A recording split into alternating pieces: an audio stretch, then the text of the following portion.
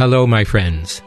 This is Bishop Campbell welcoming you again to a short meditation on the theme of living the Catholic life. I've often asked how, in reading Scripture, am I attracted to certain readings, or are there parts of the New Testament that I go back to on a number of occasions?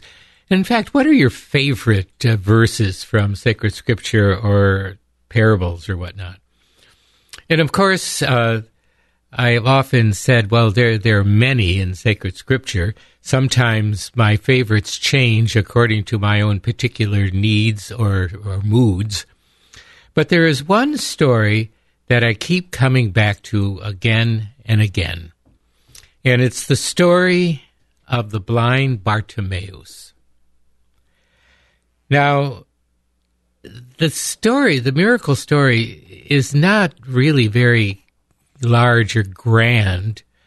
There don't seem to be waves of conversions that are made after Bartimaeus regains his sight. And it may be a small miracle, but yet it has wide repercussions for all of those who wish to be faithful to Christ and to follow him very carefully. It is the story of the blind Bartimaeus, who was sitting by the roadside begging, which was probably the only way that he could have gotten any money because of his infirmity. And as he was sitting there by the road, Jesus and his entourage were passing by.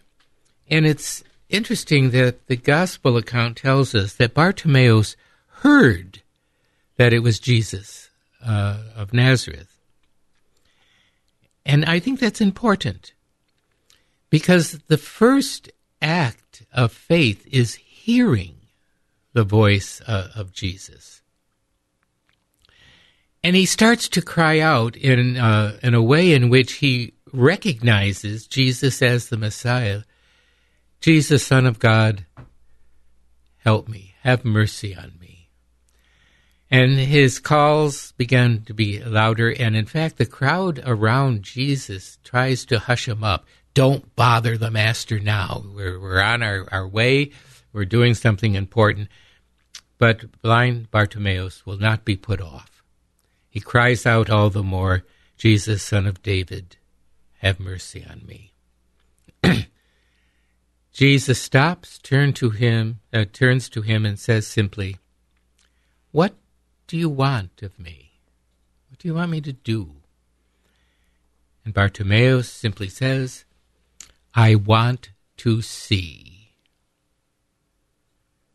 Now, of course, he immediately received his sight. And Jesus says, "Go your way. Your faith has saved you." And after Jesus says this, Bartimaeus does not go his way. We are told he followed Jesus on the Lord's way. But what I find remarkable as I consider and picture this scene is not only his prayer, "I want to see," which really should be the prayer of every Christian. I want to see. But think of what Bartimaeus first saw when he received his sight. And it was the face of Jesus. Now, throughout the Bible, both in the Old Testament and in the New, there was expressed a deep longing to see the face of God. And to look upon the face of God was both an awesome experience, even terrifying, but the very sight of which brings salvation. The prayer is often attached in the Old Testament to a prayer that God should turn his face to us. Because there was a fear that if God turned his face away, all of creation would disintegrate and we would be lost. And so often in our weakness and in our fear, we wonder if God has turned away from us. But in fact, the face of God we know through Jesus Christ is never turned away from us. The problem is we may turn away from Him. And that is the difficulty.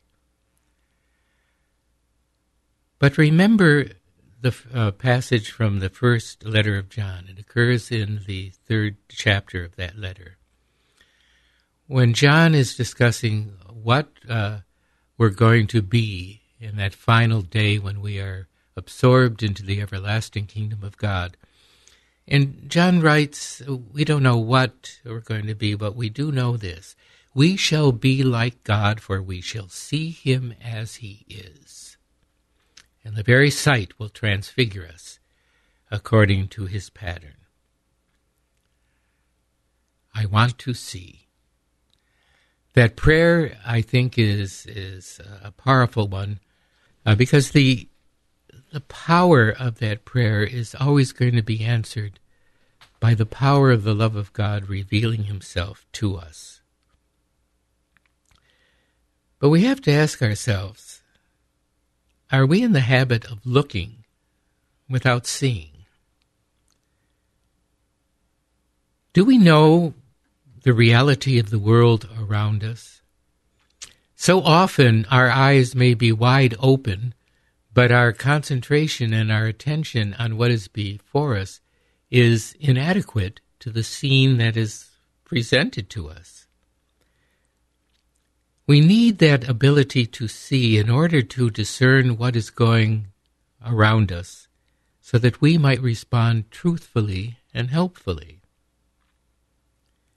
And in our daily lives, do we react to what is really present?